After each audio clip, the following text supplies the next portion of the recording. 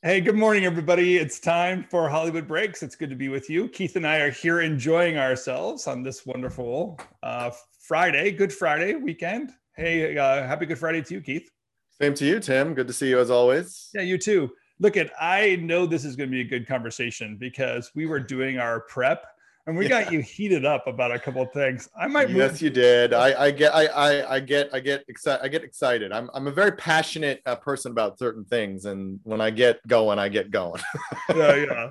So we'll leave the Zack Snyder cut to the end of the conversation. If you want to watch Keith freak out, just stick with us for the next 12 minutes and let's start talking about Superman. Yeah, I have my opinions. That's definitely for certain. And not that you're not a Zack Snyder fan. Let's say that part. No, I didn't know. So you're gonna get me started already. We're not even into it, and you already got me going. But Well, I will just say that overall I'm a fan of Zack Snyder, but there are certain things that he's done in the past few years that I'm not a big fan of. all right. And that's all I'm gonna say on that. For until now, I'm gonna hold you back. I'm gonna hold you back. All right. Well, happy. It's been a kind of exciting week. Honestly, there's some great stuff going on. I have that Clubhouse app on my phone, and I kind of jump in and out of conversations. And a lot of the conversations, I got to say, like it's just banter. I can't really get through, too far into these conversations without realizing these people aren't talking about real Hollywood stuff. Most people are kind of giving an opinion of what it takes to do certain things. But when you hear like the conversation with Cameron and Cami Sargent and Robin, like these people that we have been talking to understand what it takes to really launch a studio feature film, the insides and outs of what's going on, and really some of the strategy. I don't know. I find the conversations and the depths that we're going into just to be so I don't know, exciting to kind of know how this stuff really works. So I Yeah, appreciate what you and your friends are doing to kind of share this the opportunity. yeoman's work. Well, I always I go back to when I started and in the industry, and there was so much I didn't understand. And I then took it upon myself. One of my first producers I interned with, not to go too much into my history, but she was a producer on the Sony lot. So just being on that lot and the history, and it's the former MGM lot. So just all the history that's there. And one thing she told me my first day is like, information in this industry is power. As long you need to understand who the players are, how it works, what's happening in the business, what's going on behind closed doors, because that's how you succeed. And a lot of people just ignore all that and just focus on sort of what the day to day is. But you need to understand the bigger picture so that your day to day is more effective. And that's what made me so effective at Fox for a long time, was that I knew everything. I knew the ins and outs. I knew what was happening. My boss was always amazed at how much I knew. And he's like, what are your, like my last day at Fox, he like begged me to give me my sources. And I'm like, it's not one particular person. It's just, I have access to all these information points, and I just use them to sort of get a broader understanding. And that's often what is missed when you go to like some of these talks about growing, getting started in business and how you make it in the industry. And it's all this sort of standard stuff like, oh, you should go work for an agency, and you need to read The Hero with a Thousand Faces, and the screenplay, and how to write a screenplay. And it's just it's just, Well, it doesn't I advance you in any way. have a kid who moved down to LA, would love to be in the industry, and I realized, my story won't work for him. What made me successful and my, somewhat naive of just literally going door to door. I parked my car in Burbank and I just walked up and down Burbank Boulevard, and anything that said production on it, I rang the doorbell, I walked in or asked for work. And I spent a whole day doing that. I ended at Dick Clark Productions. Like, especially today, like nobody's in the office. There's no visibility. Everyone's doing these online submissions. So you're gonna have to do something different. Right. That approach. And you're totally right. I think it's curiosity, strength, and understanding, not, hey, there's a formula to getting it done. Listen, that formula was pushed on me when I started. Like, I went out there with a year worth of experience working in an ad agency. I thought I understood, I had a full understanding of sort of the influxes of a campaign. I thought because I had worked on a couple of commercial shoots, I got the basic pieces of how you make a movie. But what I didn't realize is how much the information that is sort of accessed in the industry, how important that is to your job. Yeah. And I was successful because I took what my producer, that first producer, I took that on board and I said, okay, I need to know everybody, what all the big players are doing. I was never wowed by sort of like seeing a Bruce Willis or some of the stars that came in. I was like, okay, they're just people. I was more wowed by like watching Peter Chernin in a room and watch how he works a meeting. Like that was sort of like he was the only person I could ever see where Tom Rothman would just sort of be like, he would listen to what Peter Chernin had to say. Whereas Tom Rothman usually wants to be the dominant person in the room. But when Peter Chernin was in the room, it was like Tom, just watching all those interactions was fascinating to me. Yeah. Or sitting in a room with Jeffrey Katzenberg, who has for years been sort of a line of the industry and all the movies he created when he was at Disney, and just sitting there and listening to him, critique a campaign, like all those things, like, you just realize that there's so much to glean from them versus just learning from sort of, the SVP at a studio. Yeah, it's not a wannabe industry as much as you think it is. And it's just not, there's a lot of waiters and waitresses in Hollywood. Yes. Because the wannabe and to make yourself famous or make yourself important. And really a big key to this industry and making things work is making other people successful. If you're a producer, you have to be working with your director and your studio. Yes. If you're a director, you have to be working with your actors, your producer, your team. And I think that's a Spielberg-esque kind of win, is that he realized and still realizes what it takes to make people successful.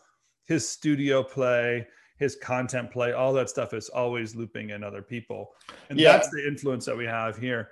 I think it even goes into, and probably what we will get into later with this idea of Zack Snyder.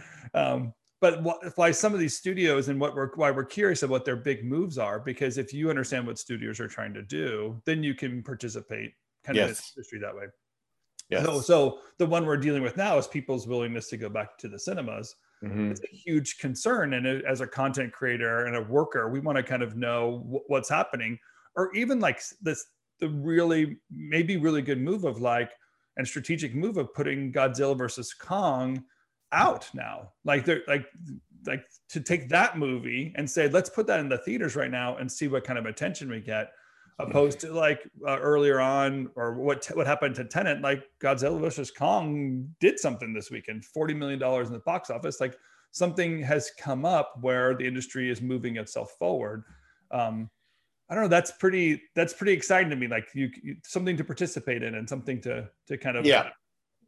And I think that's always been sort of our position of the podcast, is sort of the idea that although there is a lot of pain happening right now with layoffs and sort of the uncertainty of it all, it's also an opportunity for the industry to evolve itself and become more, I guess the word is, I often use this as democratized. So it spreads out sort of the ability to create stuff to a variety of different platforms. My dream has always been that you don't have to be in New York and LA to make a movie. You can be anywhere.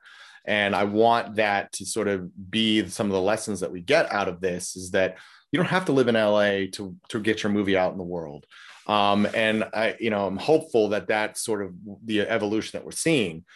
I think it's great that it shows that people are starting to feel comfortable enough to go back into theater. Although their 5-day, I think, is around 42 million, I believe. Which domestic, 42 domestic. Yeah. For a traditional 5-day, it's not that great. Like, let's be honest. It's funny, Deadline had in their article that the previous film for Godzilla, I can't remember the name of it, or the previous Kong, whatever which one it was like 47.8 million over a 3-day, and it was considered a dud. So I think we have to keep in mind that there are baby steps to get there. And I think this is a positive sign. I think it also continues the conversation about whether or not Warner Media's strategy is necessarily a bad one. One analyst said, look, this makes Jason Clarke look like a genius, because it shows that people will still go to see a movie even if it's available at home. And I think that comes with a lot of caveats. First, the idea that something like a Godzilla versus Kong is something you want to see in the theater. You don't want to see it on your standard 47-inch HD TV. You want to see it on a big screen because it's two giant monsters and you want to see them huge. So I don't necessarily believe that this is a great case study in terms of whether or not Warner Media's decisions to do a dual release is effective or not.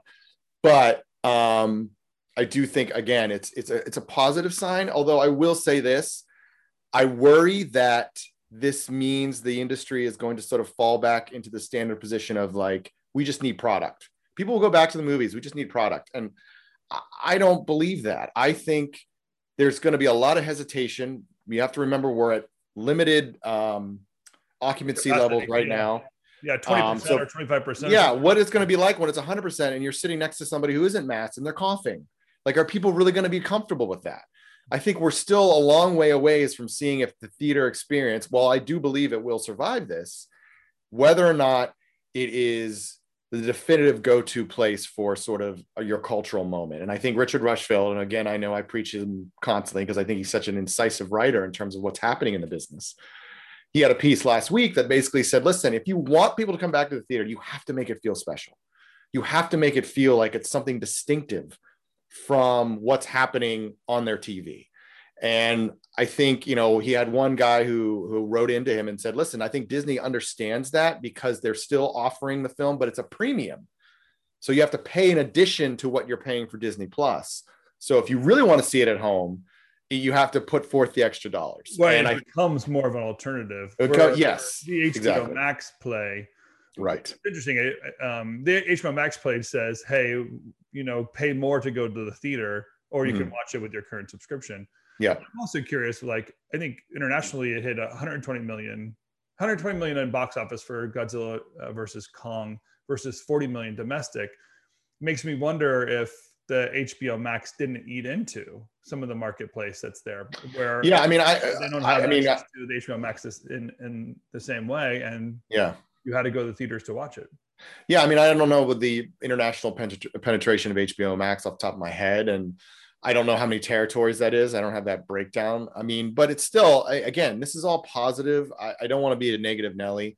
However, I would like to see the industry doing something more sort of together to sort of talk about going back to the theaters. I don't see that happening.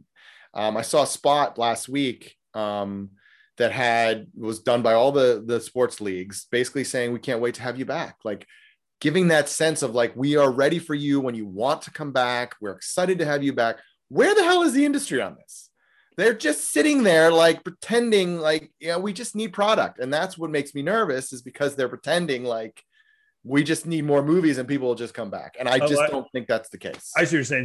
So if you compare it to sports leagues where they're saying, hey, and they started a campaign of like, we're ready when you are, kind of a thing. Yeah, and almost getting people for it.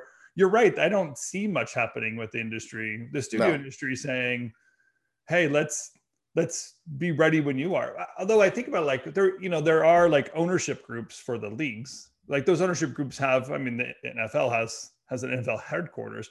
There's no like Hollywood headquarters necessarily. Maybe the Academy has something like that, but like it's not. I mean, listen, you've got several organizations. The Directors Guild could do something if they wanted to. Yeah, I mean, you got several organizations that could work together to put this together. You got the Academy, you got NATO, you've got the MPAA, you've got the negotiating arm that negotiates with all the unions. That the studios coordinate on many things, often, but a lot of the time. Those aren't strategic organizations. I mean, the MPAA, I realize that, but I think at this point, if there's any time where you need to be together as an industry, it's now. It's just there. I mean, listen, I get it. It's Hollywood. There's a lot of egos. Everyone wants the credit. As they say, success has many masters. Failure usually has one. And I think that's sort of what we're looking at right now is people, you know, I have it on good authority. There was an early campaign to try to get things moving, to talk about coming back to the theaters, but there was this constant infighting about who was going to get the credit, who was going to run the creative. And it was just insane. And it's just like, You guys need to step back Are from you your serious? from your bleeping egos Yeah. and start realizing that you've got to save this industry. It's not just going to survive organically. Yeah. You have to give people a reason to want to come back. But there are millions of different campaign ideas you could use. There are celebrities out there you can use to make campaigns that are engaging. I mean, even Target's doing something. They've been running this spot ad nauseum about all the measures they're taking so you're safe and it's clearly within their brand. You know, like I said, you got the sports leagues doing their thing. I just want the industry to wake the fuck up and realize that this is the time to start talking to your audience and get them to want to come back. They're just assuming this is all what they always do. They just assume everyone's going to want to come back. And you know what they say about assume, it may sing the ass out of you and me.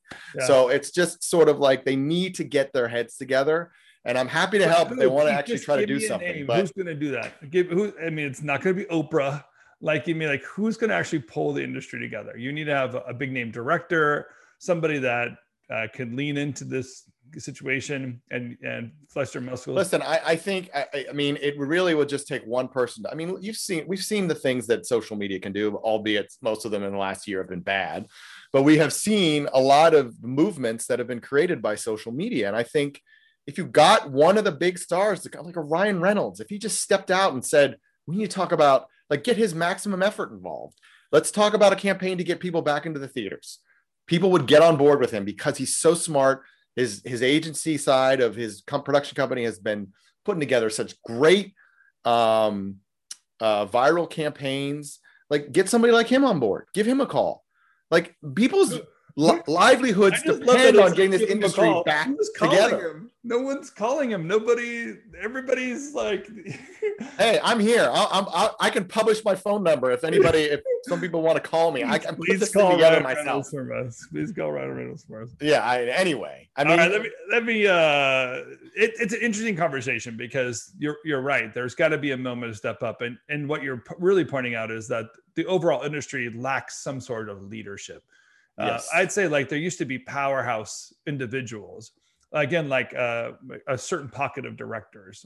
I think about the relationships that Lucas and Spielberg and Coppola and Scorsese and De Palma, those guys all had a relationship with each other. So the 5 of them or 6 of them, when they decided something, they could have a major influence in the industry. I don't know where that pocket is right now, besides maybe deep inside of Disney, who has their agenda, deep inside of Netflix and Amazon, who don't have any concern of people about getting back to the studio or the theaters. They don't have anything in the theaters that requires their paychecks. And, you know, Universal, Sony, Paramount. Well, I think that's Warner. Like, those aren't. Where are we going to find the leadership in those? You're right, Tim. You're 100% right. I think that's always been a problem in the industry. Is there's no one driving the bus anymore. There's no big name who can stand up and say, this is what we're doing. I mean, maybe Bob Iger came close to that, but I still don't think he could really shift the industry in a particular way just because he felt one way or another. Like, you look back to the golden age of the studio system, and listen, a lot of those guys, Louis B. Mayer, Harold Cohn, Zanuck, were slimeball human beings in a lot of ways. But at the same time, they were, I mean, they built something and they were able to move the industry in a direction. Whereas now I don't see anybody being able to, and I think that's part of the problem, is you don't have any real leadership. Anyone speaking up and saying, this is what we're doing. Hey, Academy, this is a stupid idea to have the award show this year. Let's just, we can do something, but let's keep it small. Let's talk about focusing on bringing back theaters and bringing people back to the theaters, and talk about maybe have like some sort of telethon so we can help support workers who haven't been working, because you can't have as many people on a set anymore. So, I mean, there's a lot of things that they could do to showcase the fact that they want this industry, they want to build this industry, build back better, to borrow a term. But at the same time, it's just, they just don't seem interested in doing it. They're all sort of like, let's push everything out on streaming and then just wait until the theaters open, and then we'll just push our movies out like everything's hunky-dory and everything's back to normal. And I mean, Tom Rothman, wrote a piece in the Hollywood Reporter that was kind of like, what world are you living in, man? Like, it's sort of like, yeah, we've been able to keep moving along and everything's fine, and we didn't have any mass layoffs. I mean, ignore the layoffs we did before this all hit. It's like, it's there's a certain level of almost willful blindness in a way that they just kind of want to just pretend like everything's going to be the same. And I get it. Like when I was down in Australia, I was bemoaning the fact that everyone in the industry is so slow to move and do anything. And the guy I was working for at the time said, well, you know what? They've got their kids in private school. They've got their mortgages. They don't want to jeopardize that. And I was like, well, they're the wrong business. Yeah. Because this is a business where we're supposed to take risks. Yeah. And if you want a steady paycheck, go work at a fucking bank. I mean, that's what I always used to say. Anyone who's like, it's 5 o'clock, I need to leave. I'm like, guess what? That's not how the creative industry works. Okay. Creative takes a little bit of sacrifice. Come on. Dude, but unfortunately, you got these people who are just used to their fat paychecks and their beautiful offices the size of football fields, but they're not moving the industry like the people who used to occupy those offices used to. And that's where I get all kind of worked up. And you got me all worked up. And now I'm just, oh boy. All right. Anyway, what were you talking about? Just in case anybody in the Academy wants Keith and I to produce the upcoming Academy Awards, we're available because we think we'll totally nail this. Get people back. Yeah, I could have a whole conversation about what they're doing with that. Like, backtracking on demanding people be there and saying, oh no, we're going to do satellites in London and Paris. I'm like, oh my God. All right, let me ask you this question. Let me change topics to see if I can calm you down just for a second before we go. What do you think about the Right Stuff being canceled? The Disney Plus series, Right Stuff. Isn't that interesting that, really they've had this, we'll just say like tons of success, Mandalorian, whatever, but the minute they get off of a Marvel series or a Lucas series, and I guess I watched a couple episodes. It wasn't like it was that catchy. I mean, I never remembered to turn it back on, I guess, which is, I think. I think that's part of the problem, that you run into the sort of glut of too many options. And I think it does point out the issue they may have in the future with branded content, being the shows that are in the sort of Marvel Lucasfilm universe that already have a built-in audience, and the ones that have to go out and find an audience. And I think that is sort of where the struggle is going to be. It's their first scripted cancellation. They amid all this myriad success of Mandalorian and Falcon and Winter Soldier, WandaVision, the announcement that the Obi-Wan Kenobi is starting to shoot, and Hayden Christensen is back as Vader. They're bringing, Aunt Beru and Uncle Owen back too. I mean, there's all kinds of it just gets people, and I get excited when I hear that. Like, woo! When I hear Right Stuff, and I'm like, me, is it gonna be better than the movie? Probably not. But at the same time, it wasn't better than the movie, by the way. I mean, there was parts when I was watching the episodes I watched where I thought, wait, this isn't the way the movie used these characters. Like I felt like they were, I don't know, turning these guys into perverts and alcoholics, or, you know what I mean? Like, well, that's what we do these days, Tim. We say everyone's horrible. No one's worthy of emulation. Everyone's awful. Dude, it's a little ridiculous. Like you have Marvel heroes, you have these Star Wars heroes, and then we take real heroes and we make them into losers. Like, of course, no, just make the astronauts into heroes. We just want to watch heroes. And they already are heroes. They're already amazing people. Okay, they have vices. They're about ready to get into a rocket ship and go to they're human beings. I mean, come on. Let's not forget that. I mean, everyone's perfect. Wow. And let's not forget what they sacrificed so we could get to the moon. I mean, listen, we could go into that. I could go on to that forever as well. Yeah. You're really hitting all my passion. No, I'm trying down here. But I think it's something that Disney has to be aware of. And, I think they do phenomenal marketing in a lot of ways. But they're also gifted a pre-existing audience in a lot of ways. And I think if Disney was smart, I think they would let Assad's group take a stab at some of the original content and see if they can sort of use some of the theatrical, cultural build-up type tactics that theatrical teams use. And I think Netflix does that. I mean, honestly, when you drive down Sunset Boulevard, Netflix is using some tactics of theatrical tactics to roll out their bigger. Well, it helps, Tim, if you buy a billboard company. That does make things easier. The buildings on. I mean, that does help. But I mean, listen, I think Disney has the opportunity here because they have that brand, and I think they have a real opportunity to take that brand and apply it to other shows that might not necessarily have the sort of built-in audience of a Star Wars universe or a Marvel universe. and sort of apply it across the platform. And I think what you're going to start to see is they have to be careful, because if talent feels like if it's not on under the Marvel or Lucas Star Wars banner, it's going to plop, then you're not going to be able to get talent to want to show up for those shows, because they know they're going to, they know it's just going to get side shelves to those big properties. I mean, you look at Netflix, they put out a ton of movies and product constantly, but they have no problem getting talent, partially because they pay, but also because the talent sees that Netflix has an ability to make things culturally relevant. Yeah. And I think that is even just the fact that Disney canceled anything. Like, I guess we've been talking for a while about it's just a library. And I was thinking like, okay, well, there's a long play at least, like finish the series. Or maybe honestly, they took something that should have been a 6-part series and are trying to make it into 6 seasons, which again, like The Right Stuff, I don't know if it's that strong of a storyline to keep it going as episodic anyway. I don't know where they're going to get all the material from.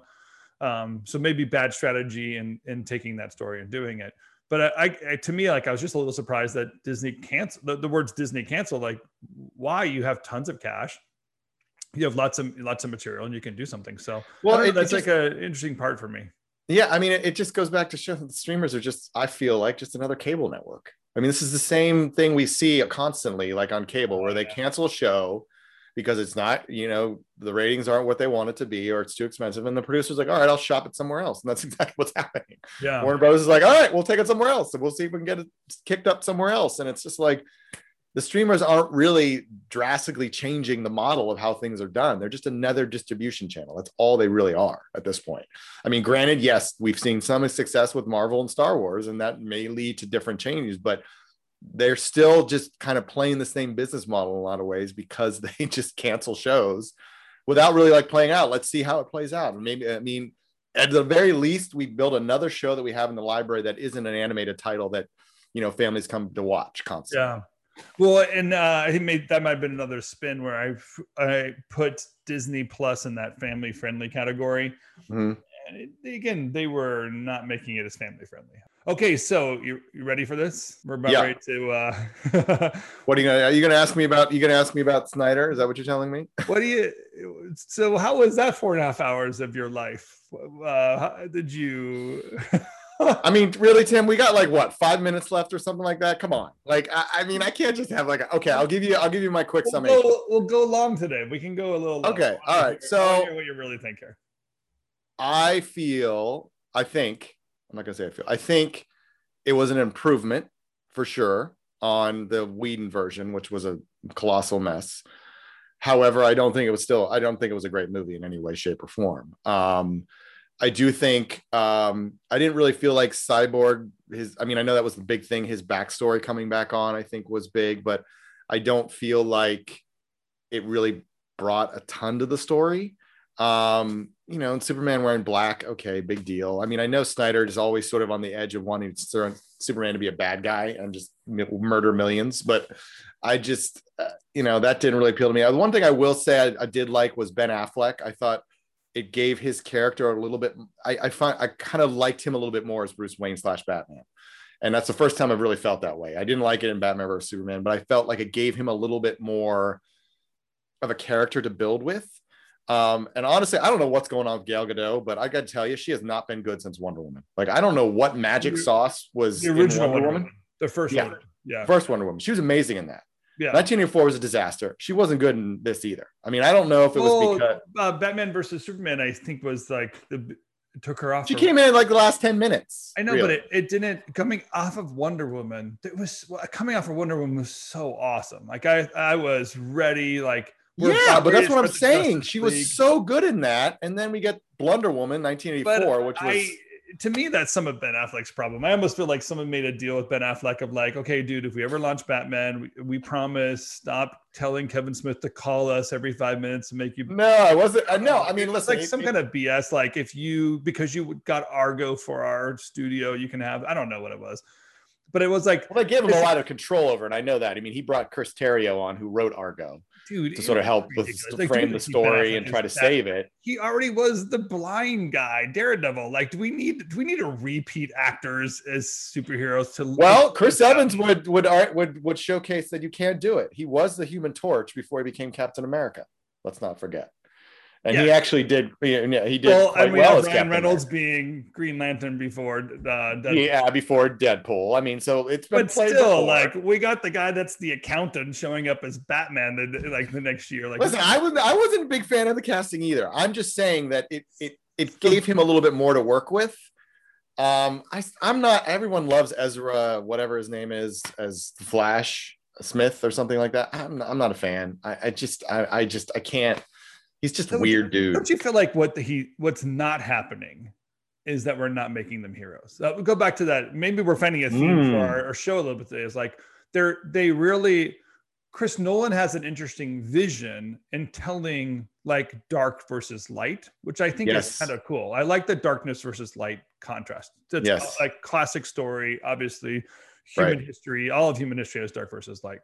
When we get to Zack Snyder, all we get is just like anti-hero. Like everybody is a sinner is all he keeps pointing out. And you're like, hey, bro, we got the reluctant heroes. That's basically what it is. Like a Superman's not so great is all he wants to keep on pointing out. And I'm like, no, Superman's great, man. Like Superman's always been great. Well, my big critique of him has always been that he tried to take a Dark Knight aesthetic and story, which is very much light versus dark. You know, you start out with the Bruce Wayne character of watching his parents get murdered. So it's a very dark story, and he understood that.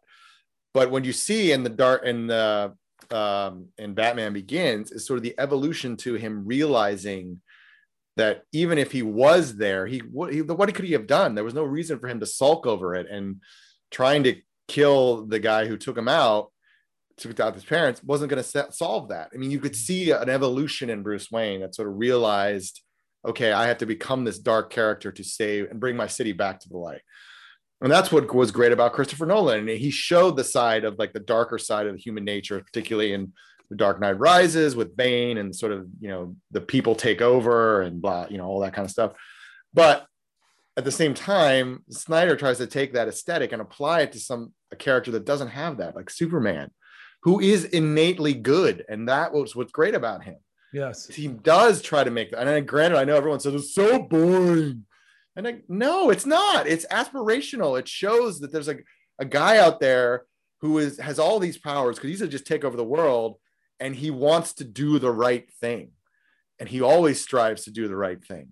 And, you know, the Avengers, you know, they played a little bit with Captain America, but he always was looking out to do the right thing. Yeah. And I think that he never strayed from that. And what Snyder does is try to show these people as just sort of fallen people who don't really want to be heroes, but they're kind of forced to be. And like the whole recruitment part of it, it's like, you know, with Aquaman, it's like, I don't want to do any of this. I'm jumping into the ocean. See ya. You know, and it's just like, you know, the only one who really shows any interest is Flash. And it's like, because he's a kid, and it's like, okay, why can't, I mean, go to the movies to be sort of excited and, you know, check your reality at the door. But you go in and it's just like all this, you know, granted they win at the end, but there's so much angst and like, and but I also don't think, I think we have to keep in mind, it's not just about winning, right? Like, it's not like, hey, you know, the good guys won. There's actually, the reason the good guys fight is because of love. Like they love the people they serve. They love the country they support. They love the woman they're fighting for. Like that, there's an attachment to the things that they're fighting for. Not just power, control, hunger, strength. I don't know, like all these things that Zack Snyder seems to focus on, which is just like almost like methodically just killers or methodically just winners or whatever, or the challenge of it all. So I think there's just missing that angle of like how true humanity really works. And to know that it's human, we're seeing our humanity in these heroes. That's why we use heroes and robots and everything else in stories, is to look at ourselves, or at least an attribute of humanity, and then question it. What if I took that to an extreme? What am I going to see? Or if I take that extreme, where does it go?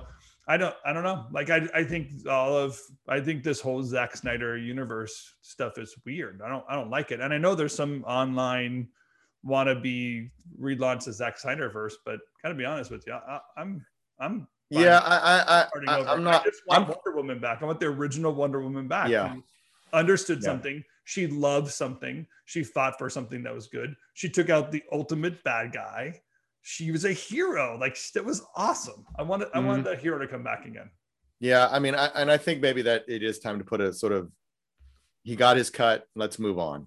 But we'll see. I mean, I think the old adage of, if you give a mouse a cookie, he's going to want some milk. And I think Warner Media is going to find that Snyder's rabid fan base, who advocated heartily for this cut, even though when it didn't really exist, it just, they started this online rumor that there was a cut of the movie that Snyder wanted to release, and the studio said no, which wasn't true.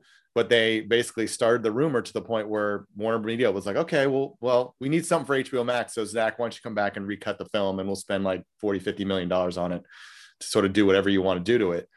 And I think it's time to sort of put the Snyder version of DC to bed, and let's see what comes out. I mean, listen, I'm not necessarily optimistic. That's just Warner pandering for an audience to get something out there. Yeah, it's totally honestly, true. At least we're talking about something on HBO Max. Yeah, that's exactly right. I mean, it's just another piece of content to drive people to HBO Max, which has a very bumpy rollout, as we've discussed in this podcast in the past. But I think at the same time, I'm not entirely confident in what DC Universe, what Marvel does so well, as I said millions of times, is they hire people who have appreciation for the characters.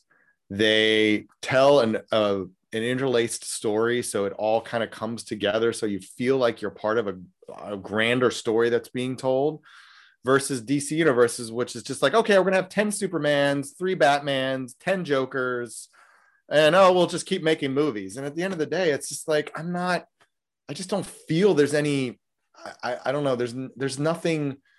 I just don't feel the enjoyment coming out of these movies that are being made. They just feel like they're just characters that they have, and they need product. So let's just throw them out in a movie and see what happens. Yeah, I feel like the Superman that we knew is being erased. Like I haven't seen a Superman movie, I don't know, I'll say in my adulthood, that matched what the Superman movies I will say this. I have watched some of Lois and Clark, or Clark and Lois.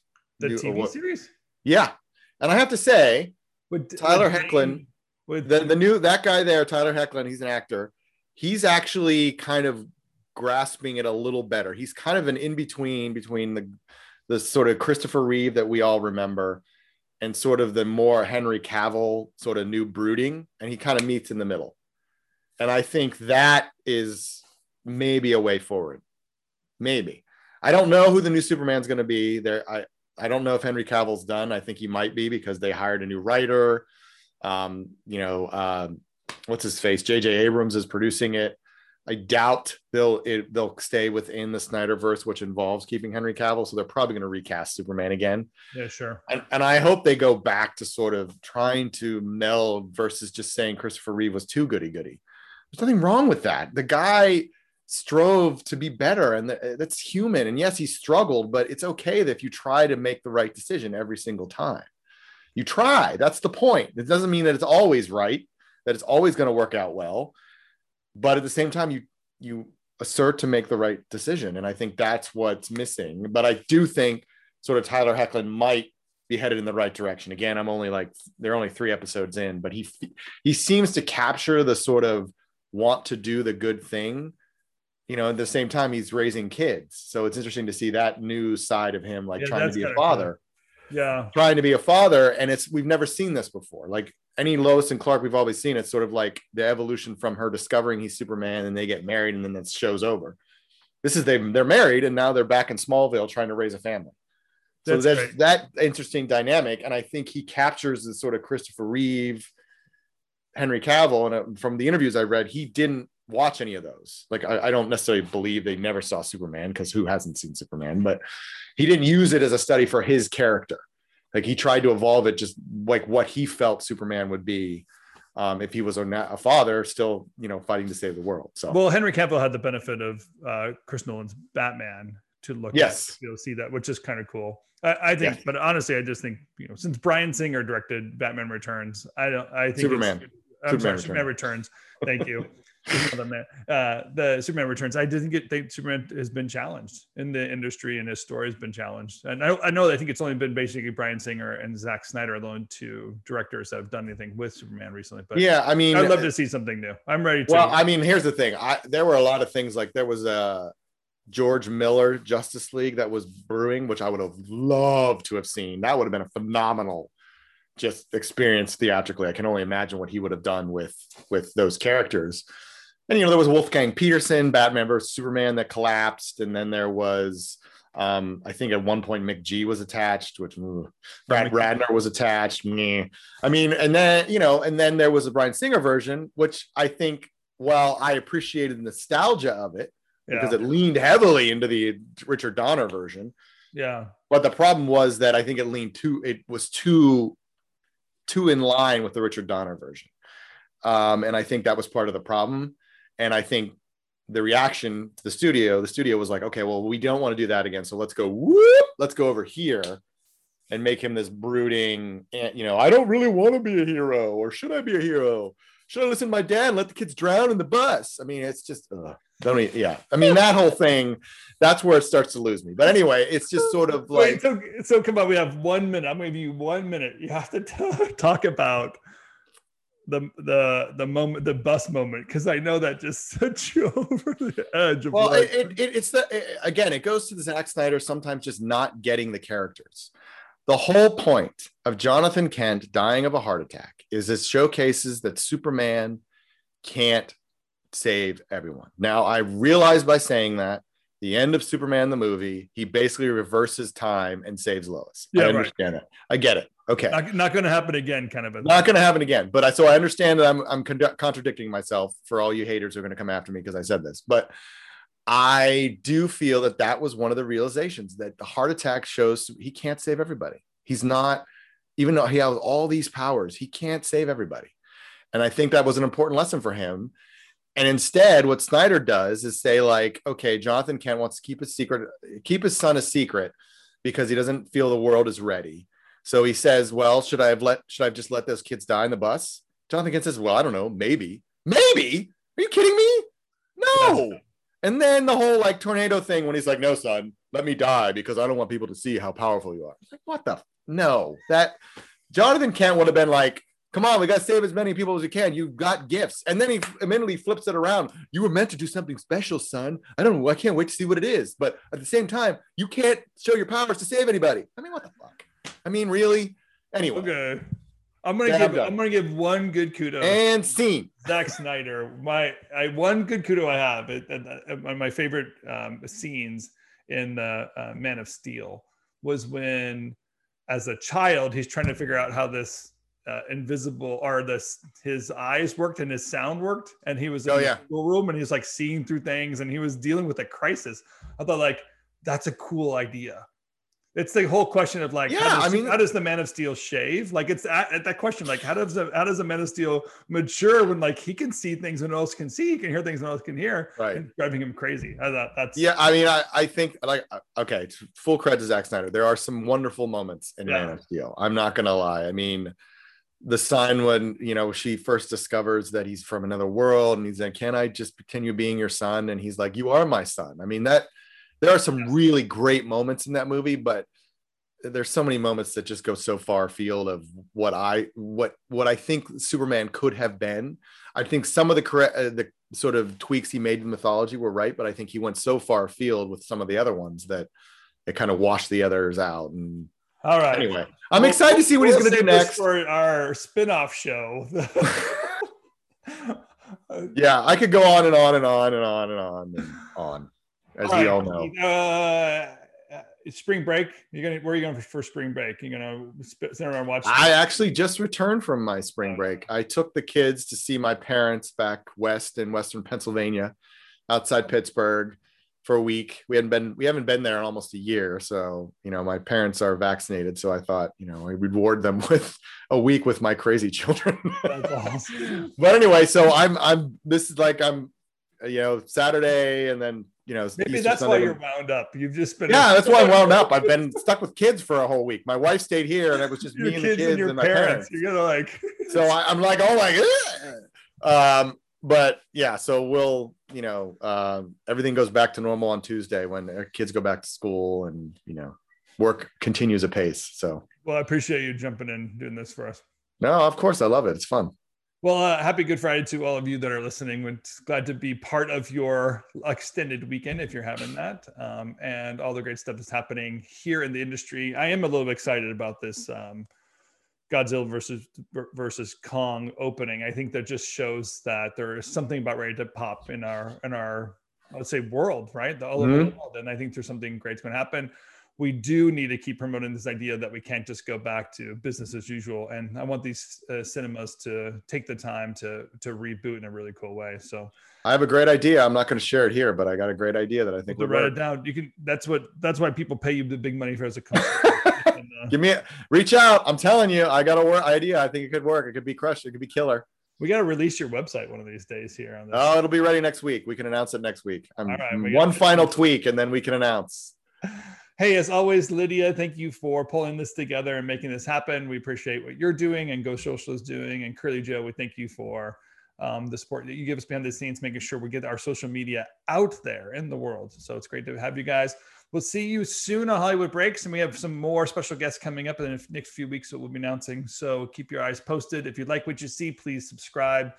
If you like what you hear, give us lots of stars. We want other people to be part of this conversation.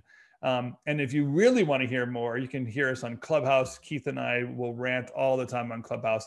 Just join our club, find us in our profiles, and subscribe to us. We'd be happy to have those conversations with you live there. Until next week, this is Hollywood Breaks. Thank you. Bye-bye.